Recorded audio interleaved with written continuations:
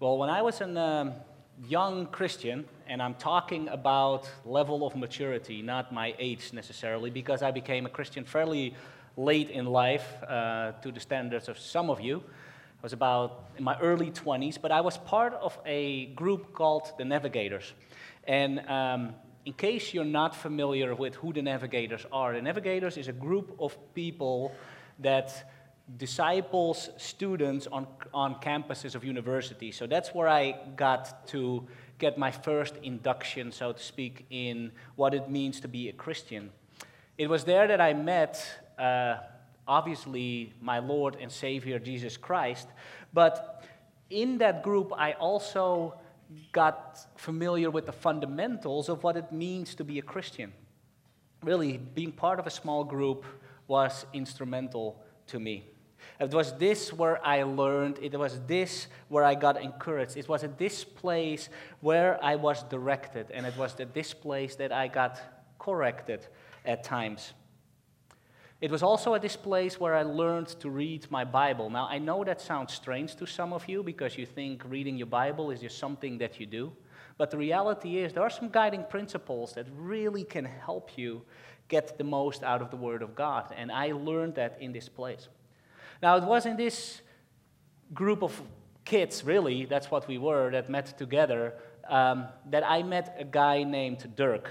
Actually, his real name was Dirk, but it's a little hard to pronounce, so I'll just make it American for you. His name was Dirk. And Dirk was a little bit different than most of us. He was actually not a student, he was just a kid from around the neighborhood. And his clothes were a little bit different. I would say shabby would be the right word. His demeanor was always friendly, but he was never really intimate. And most of the time, he actually seems to be anxious. And as the year progressed, and as he spent more time with his anxiety actually seemed to increase. And at a certain point, Dirk stopped coming to our group altogether. So after a couple of weeks, we reached out to Dirk, and after finally get a hold of him, he agreed to meet with some of us to get some coffee, and we had a conversation with him, and he said, I really can no longer be part of the group. He said, I am, and I'm going to use a Dutch saying down here, I feel like I've fallen between the ship and the shore. Greg always tells me, why don't you just use your sayings in Dutch? So he fell between the wall and the ship. He says he was not really comfortable in the world that he came from, the world that he was raised in, the world that his family was part of. But he also did not really like coming to our group. Because he said when he came to our group, he was constantly reminded about how narrow the road really was, how different he was than us, and how far off he was compared to what God wanted him to do. Feeling ashamed, never really measuring up. He was unhappy in the world that he came from, but he felt a failure in ours. He was ashamed in both worlds for different reasons. Now, by a show of hands, I just want to ask you, has anybody in this group ever felt like Dirk or is feeling like Dirk right now? You see, the thing is, I think if we're truly honest with ourselves, we have to admit that we recognize ourselves in at least part of Dirk's story. Today, we will be starting a new series called Unashamed. Unashamed. And our hope is to tackle some of the issues that Dirk dealt with. Now, Dirk never came back to our group. I have no idea whatever happened to him, and if he was ever able to settle some of the issues that he had with God and with his family. But for those of you who are here this morning and asking themselves things like, will I ever measure up to God's standard? Why do I continue to sin even if I don't want to? What does this do to my relationship with God? Why is my life still a mess? Will I ever find true joy and true peace? If you ever ask yourself questions like this series is for you. Now, before we start, I want to make one thing absolutely clear, and that is that my teaching on this subject is not based on the fact that I have answered all these questions and I have mastered them, and that now somehow I am passing my wisdom on to you. I am not a black belt sensei teaching your rookies how it is done. Perhaps that is the case for Pastor James. I'm definitely the case for Pastor Aaron. But I just want to let you know that I am in the same boat as you are. This is a journey that we will be taking together.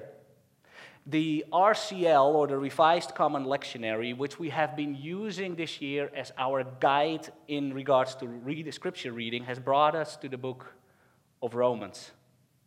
And that is where this series will be conducted from the book of Romans. And our hope is that at the end of this series, you will find yourself at the same place where Paul found himself when he wrote this epistle, and which can be found in Romans 1, verse 16 and 17, where he writes, "We are not ashamed of the gospel, because it's the power of God that brings salvation to everyone who believes, first to the Jew, then to the Gentile. For in the gospel, the righteousness of God is revealed, a righteousness that is by faith, from first to last, just as is written, the righteous will live by faith." Now, I realize that the book of Romans has developed a reputation as a difficult book. Difficult to read, perhaps even harder to understand. In the New Testament, in complexity, it's probably only surpassed by the book of Revelation. However, what I want you to know is that this book was primarily written for new Gentile believers, because that is what the Roman church was at that time. You see, if Paul thought that pluralistic Gentile believers without a solid background in Judaism and the Old Testament could understand his writings, then I'm sure... Is that me? Okay. Then so could we.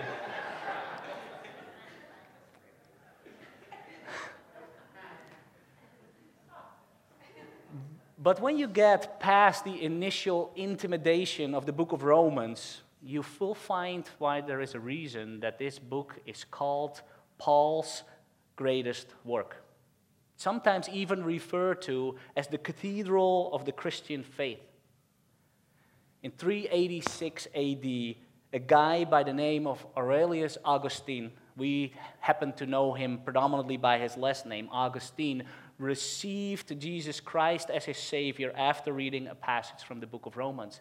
And he went on to become one of the church's most outstanding leaders and theologians. 1,000 years later, Martin Luther, famous from the Reformation, wrote, "Night and day I pondered Romans until I grasped its truth. I felt myself to be reborn.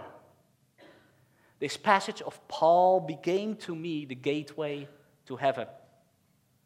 Centuries later, a minister by the name of John Wesley, May 24, 1738, wrote about his studies in the book of Romans this: "I felt my heart strangely warmed.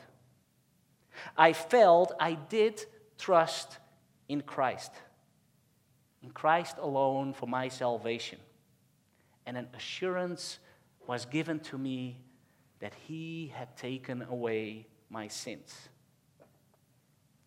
John Calvin said about this book, when one gains a knowledge of this epistle, he has an entrance opened to him to all most hidden treasures of Scripture. Since we are following the Revised Common Lectionary, we will pick up in chapter 6. But I would highly recommend you reading chapter 1 to 5 as well. You see, the book of Romans is as close to a systematic theology book as you will find in the Bible. That means that Paul builds on themes and on questions in a chronological order. So when you leave out the first 5 chapters, you will miss some important building blocks. But again, we will be in chapter 6, verses 1 through 11 is where we will start off on.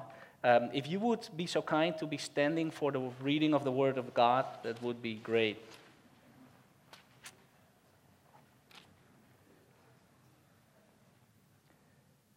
Well then, should we keep on sinning so that God can show us more and more of His wonderful grace?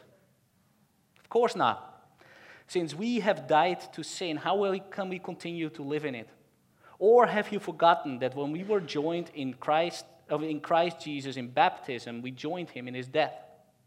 For we died and were buried with Christ by baptism. And just as Christ was raised from the dead by the glorious power of the Father, now we also may live new lives. Since we have been united with Him in His death, we will also be raised to life as He was. We know that our old sinful selves were crucified with Christ so that sin might lose its power in our lives. We are no longer slaves to sin. For when we died with Christ, we were set free from the power of sin. And since we died with Christ, we know we will also live with Him. We are sure of this because Christ was raised from the dead and He will never die again. Death no longer has any power over Him. When He died once to break the power of sin. But now that He lives for the glory of God. So you also should consider yourselves to be dead to the power of sin and alive to God through Jesus Christ, the word of the Lord.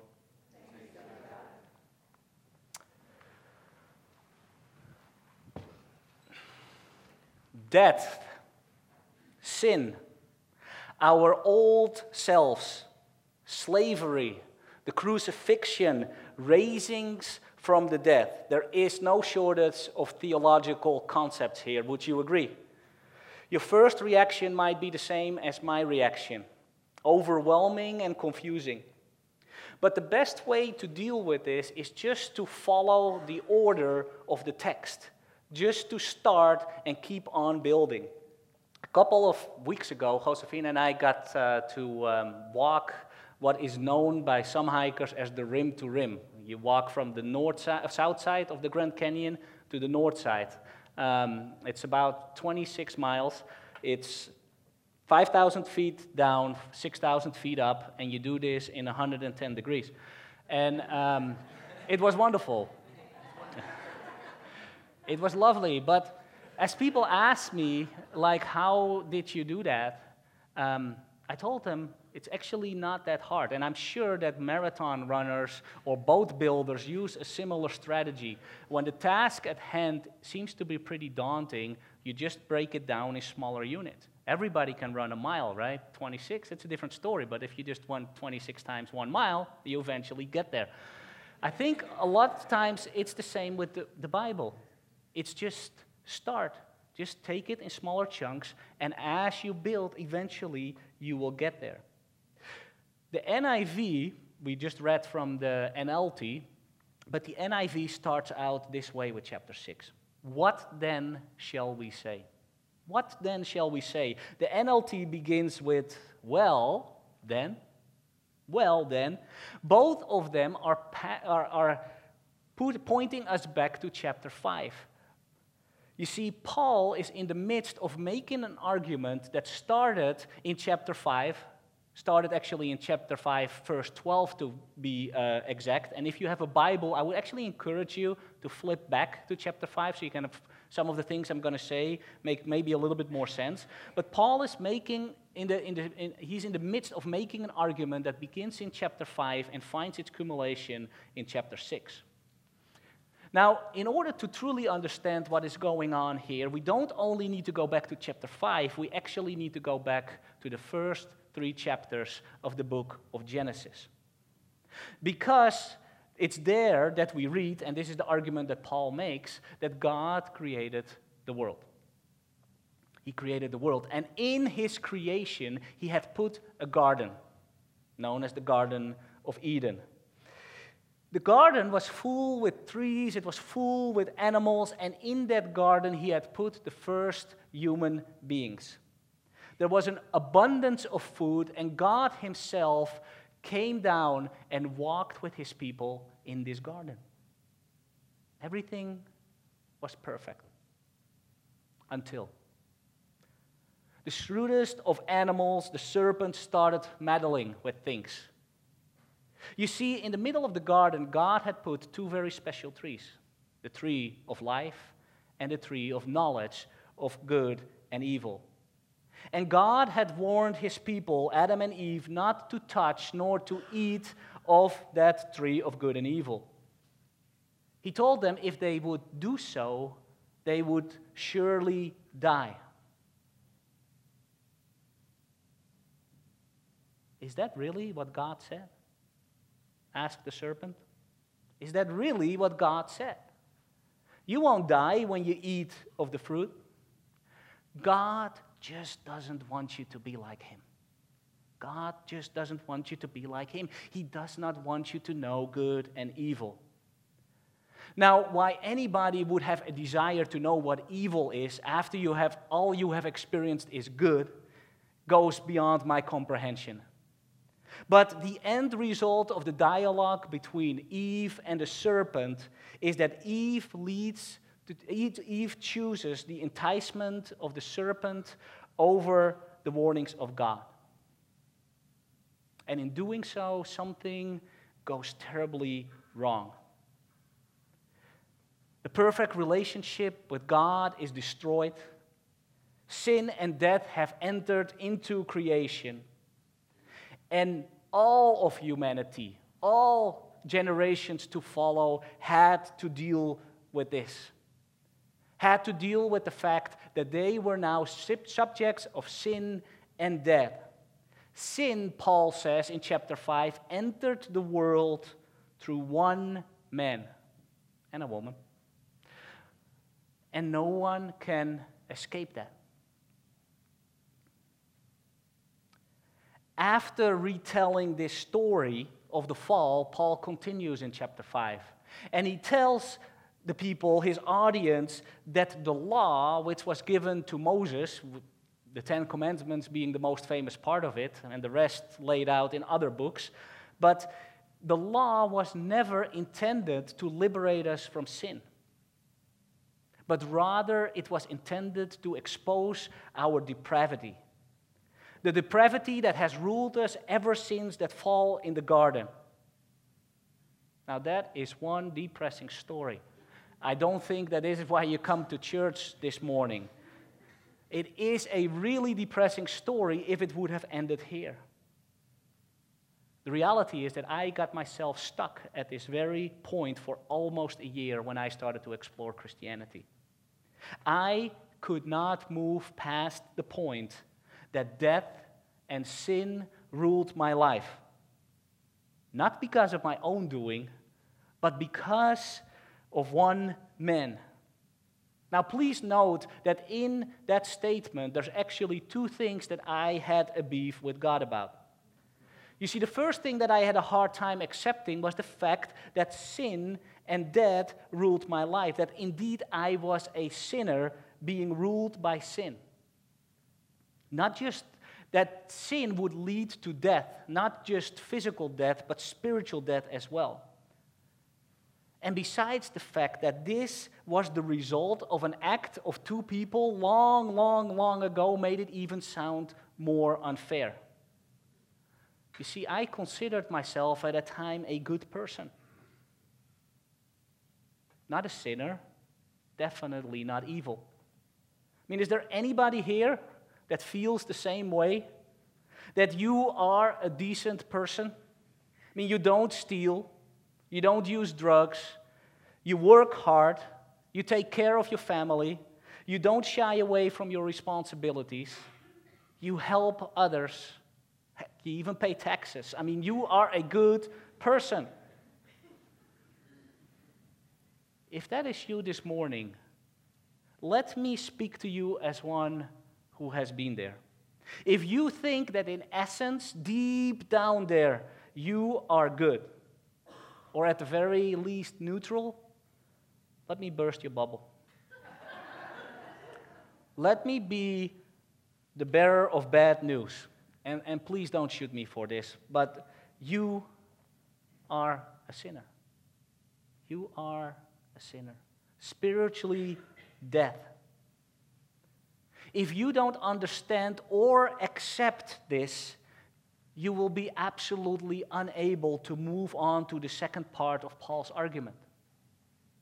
Because Paul makes the case that in the same way that death and sin entered into the world through one man, salvation and abundant life have entered the world through one man as well.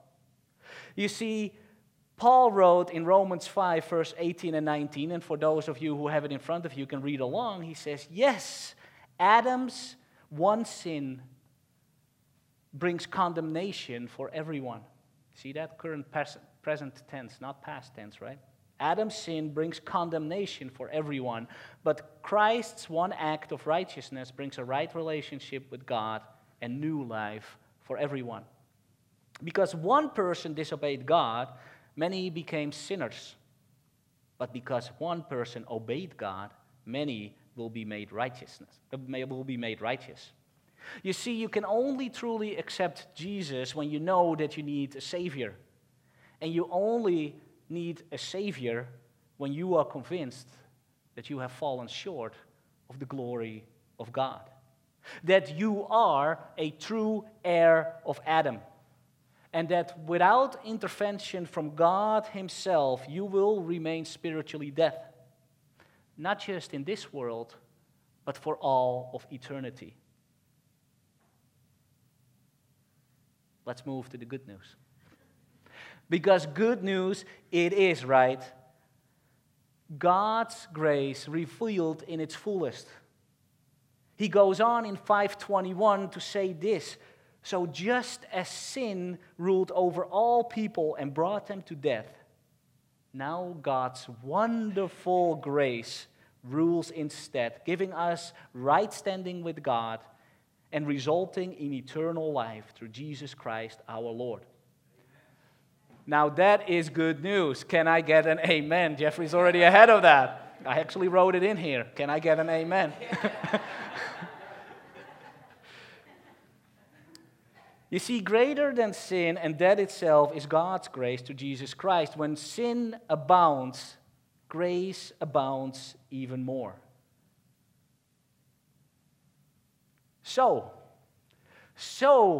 Paul asked the hypothetical question. So, at the beginning of chapter 6, he says, if this grace is really so limitless, if it is so much greater than sin, should we then, after accepting Jesus Christ as our Savior, continue to sin? So that God may show more and more of His wonderful grace? If justification is truly only based on faith, not human obedience to the law, he asks, then why obey at all? Now, before we look at how Paul answers this, his own hypothetical question, maybe it's helpful to first ask ourselves why he is asking that question in the first place. Because this is not the first time that he does this. In chapter 3, he actually asks very much the same question. 3:7-8, he says, if my falsehood enhances God's truthfulness and so increases His glory, then why am I still condemned a sinner? Why not say, as some slanderously claim that we say, let us do evil so that good may result? Let us do evil so that good may result. Now, I think that there are two reasons why Paul asked this hypothetical question. The first reason I think why he asked this question is because Paul takes grace very seriously. Paul takes grace very seriously. He takes it so seriously that he realizes that it's dangerous. That grace is actually really dangerous. Grace is kind of like giving your teenager the keys to your new sports car. or handing your credit card to a stranger and telling him to have fun with it. I think it is because of this that so many churches teach adherence to the law. That's why so many people stress works and charity and obedience and doing what a Christian is supposed to do.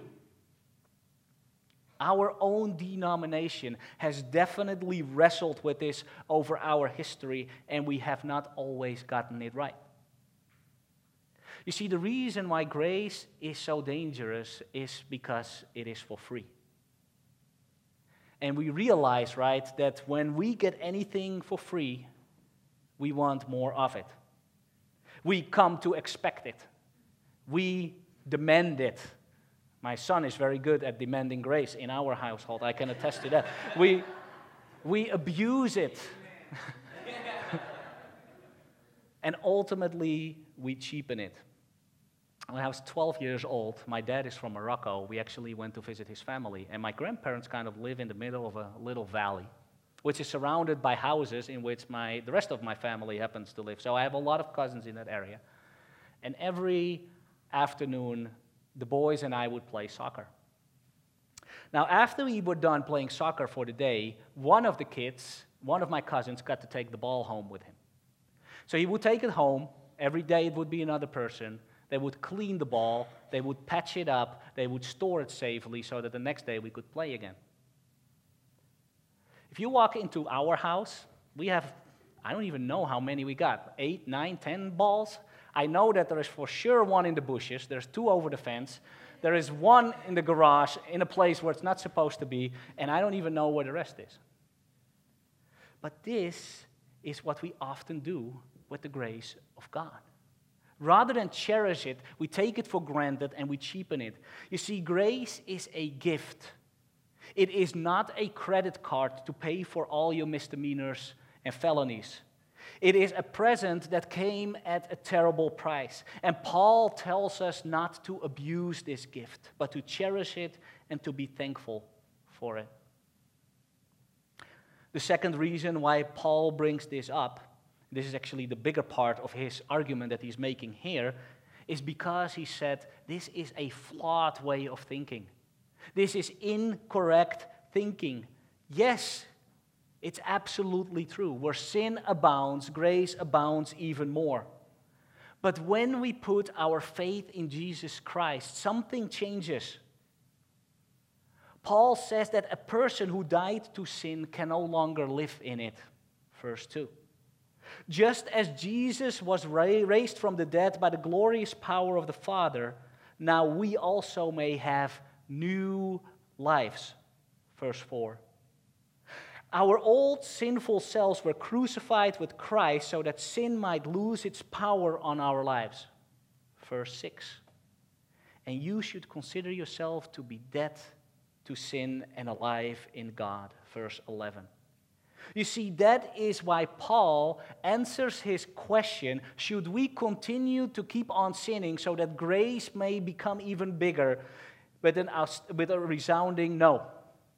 That's his answer to his question, no. And he basically says that when you become a Christian, you cannot and you will not act and think like that anymore. When I came to the United States, most of you know that I'm an expat from the Netherlands, but when I came to the United States, I think it was 97, I fell in love with Mexican food. Now, I had no previous notion of what Mexican food was. And I worked by myself, I lived by myself, I worked long days, so I went to my favorite Mexican restaurant, which was Taco Bell. And I liked it. But then I came to California, and I married into a Hispanic family. And now, since I've been married to Josefina, I have not gone back to Taco Bell ever. I mean, who wants chalupas when you can have mole, right? You see, Paul is telling us, why would you settle for Taco Bell when you can have the real thing? Because going to Taco Bell might give you instant gratification. It might relieve your hunger for a little bit, but we all know how we feel after eating fast food. Guilty, unsatisfied, and unfulfilled. You see, but Paul doesn't stop there. Paul doesn't stop there. His comments go deeper than just acting or thinking like a Christian. It goes deeper than just doing Christian things. You see, Paul is not merely interested in conformity. He is not interested in acting out our Christian roles or behaving in a certain way. Romans 6, at its true core, is about identity. It is about being rather than doing. You see, the ultimate question of Romans 6, and I would argue really of most of Scripture, is who are you? Who are you? What is your identity? And I mean, most of us will say, I am a father, I am a sales rep, I am a pastor, and all of these are true. But if you strip all of these things away, if you look at who you truly are, that can stand the test of time, then who are you? That is what Paul is asking. And he tells us that first, we were dead in our sins. That was who we were. We were dead in our sins. But now, after accepting Jesus Christ as our Lord and Savior, now we are dead to sin. You see the difference? First, we were dead in sin. Now we are dead to sin. Sin has no longer a grip on us because our identity has been replaced by the identity of Jesus Christ. See, this dying to sin is illustrated by Paul in terms of baptism. Now, just to be sure, he uses baptism here as an illustration of salvation, not as a prerequisite of salvation. But Paul is using the image of baptism to illustrate what is happening with us when we surrender our lives to Jesus. He said we died with him. We were buried with him, and we were raised to new life with him. When we accept Jesus as our Lord and Savior, we die to ourselves and surrender our all to him. And in that process, something happens. I don't know how this works. I really don't. The only thing that I do know is that it works, because the Bible is full of it. We become something new. We become someone else. Our very nature changes. You see, you might not even feel this. A jolt might not have hit you. Lightning might have not come from the sky. You might not have seen angels when this has happened to you, but something has changed. On October 26, 2003, I had the same legs, I walked in the same speed, I liked the same food, everything was the same, and yet it wasn't. Because on October 25th, 2003, I got married to the most wonderful woman in the world. Sorry to disappoint you guys, but something changed, something was different.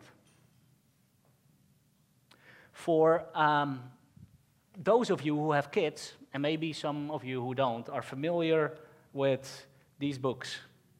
I love these books. The hero in this book is a fellow by the name of Punchinello. And Punchinello lives in a town called Wemmixville. And Wemmixville is a town that is full with wooden puppets, kind of like Pinocchio's. And they just kind of go around their business. Now, the town is here, and up on the hill down there is a wood shop. And that's where Eli lives. Eli is a wood maker, and Eli is the one who made all the puppets down below. Now, this particular book, it's called You're Something Special, tells the story of what You Are Special. It tells the story of what the Wemmicks did all day long. They would go around town, and they would have stickers. They would have gray dots, and they would have golden stars. And as they walked around and they would see somebody beautiful, they would give him a golden star. And if they saw something doing something really wonderful and be good at his job, golden star. Now, if they found another Wemmick that had some chipped wood or the paint was not all that good anymore, gray dot and gray dot. Now, what happened is over time, some of the Wemmicks got a lot of golden stars. Hey, some of them even got so many golden stars that people just gave them golden stars because something had to be good about them because they had so many golden stars, right? And the same thing happened as well for those who had gray dots. The hero of the story, Punchinello, happened to fall in that category. Punchinello actually reminded me a little bit of Dirk. He felt not very good about himself, and as he continued through life, more and more gray dots appeared on himself. And then one day, Punchinello meets Lucia. And Lucia is unlike any other Wemmick in the town. Lucia does not have a whole lot of golden stars. Lucia does not have a whole lot of gray dots. Lucia has actually no stars whatsoever. Now, the interesting thing is, it's not that people don't try to give her stars. Some people thought, that's really cool, she has no stars, golden star. Fell right off. Other people thought, she must be a failure, she doesn't have any golden stars, gray dot. Ooh, fell right off. Punchinello thinks, that's how I want to be. That's how I want to be. So Lucia tells him, when he asks the question, how do I get like, why don't stickers stick to you? She says, go ask Eli. Here's the interesting thing. Punchinello has not been to Eli in a very, very long time. So he makes his way up to the wood shop. He's really scared. He gets there, and he is about to leave when Eli calls out to him. And he sees Punchinello with his dots, and he says, Punchinello, I'm so glad you're here. Now I actually want to just pick up. I'm going to read. Who thought you would come to church for children's literature, right? But I'm going to read the last 2 pages because I think this will kind of explain the whole concept that I'm trying to explain here. Because Eli, he asks a question. He says, the maker spoke softly because Punchinello has just asked, why don't stickers stick to Lucia? And then Eli responds, the maker spoke softly because she has decided that what I think is more important than what they think. You see, the stickers only stick when you let them. What? The stickers only stick if they matter to you. The more you trust my love, the less you care about their stickers. Not sure I understand. Eli smiled. You will. But it will take time because you got a lot of marks. For now, just come and see me every day and let me remind you how much I care. Eli lifted Punchinello off the bench and set him on the ground. Remember, Eli said as the Wemmick walked out of the door, you are special to me because I made you, and I do not make mistakes. Punchinello did not stop, but in his heart he thought, I think he really means it. And when he did, a dot fell to the ground. You see, Dirk never got past this. He lived in a world full of stickers, and most of them were gray dots. But Paul wants us to be like Lucia, where stickers don't stick because they don't matter to us. And they don't matter to us because you and I have gone to the woodshop,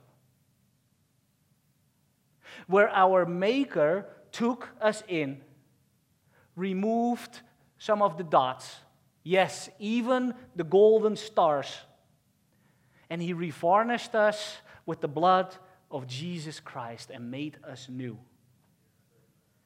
You see, what others think does not matter. I would even go as far as to say, as what you think of yourself ultimately does not matter. No matter how powerful the voices in your head are, no matter what the people around are you saying, when we are making our way up to Eli's shop, and Eli, by the way, means my God, when we join Christ in his death, when we are being buried with him, when God himself, by his glorious power, raises us from the dead, we have new lives. We are different.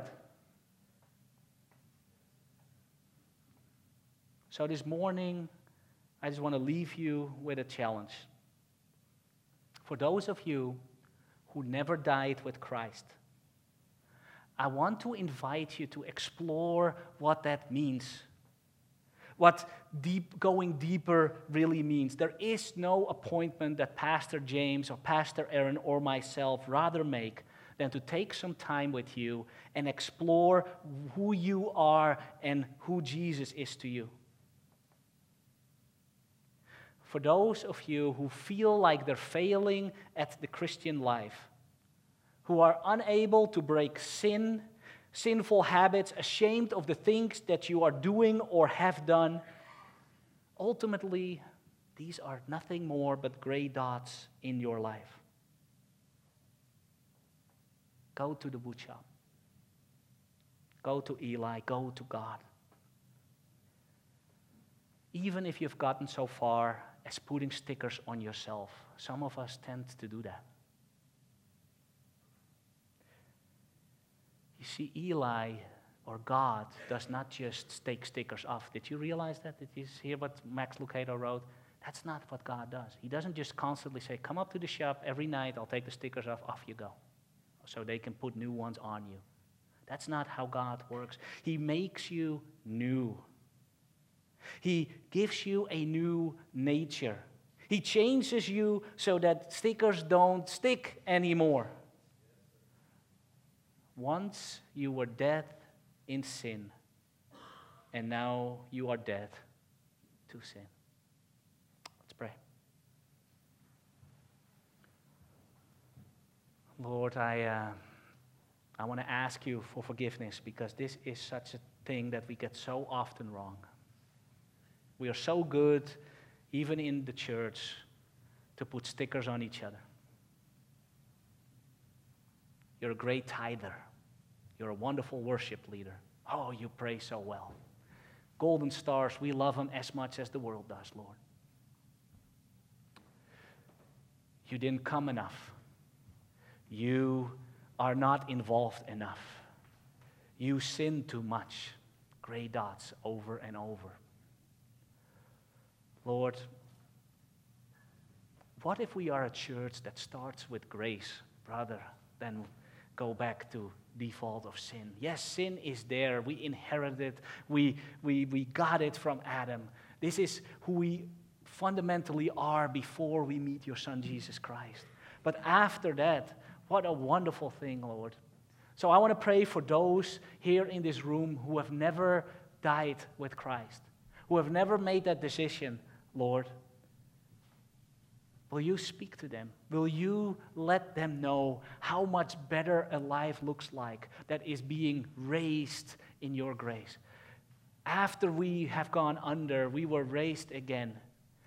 For many, that might have felt like nothing spectacularly happened. From our perspective, perhaps that is the case. From the perspective of our co-workers and our spouses, that might be the case. But from your perspective, God, you see something radically different. Lord, help us to feel comfortable in that identity. Help us to not only know that we are different people now, but to really have that engraved on our hearts. Lord, grace is a wonderful thing. We don't want to abuse it, but we are very thankful for the fact that it's there. There's one part that Paul has not even worked on yet. But grace is not just for people at the beginning stages of their lives with you. Grace is not just there for the forgiveness of sins. Grace is there also to enable to live a life of holiness. And that is what we are aspiring to as well, Lord. So, Father, by means of your Holy Spirit, by means of your grace, will you help us to become more and more like the people that you have created us to be? Lord, there is no place for stickers in this church, Lord. I want to ask you to be a place full of Lucias and Punchinellos, that we will know that we are truly special because you have made us and you don't make mistakes. Lord, may we be finding comfort and peace in that very fact, Lord. In Jesus' name we pray. Amen.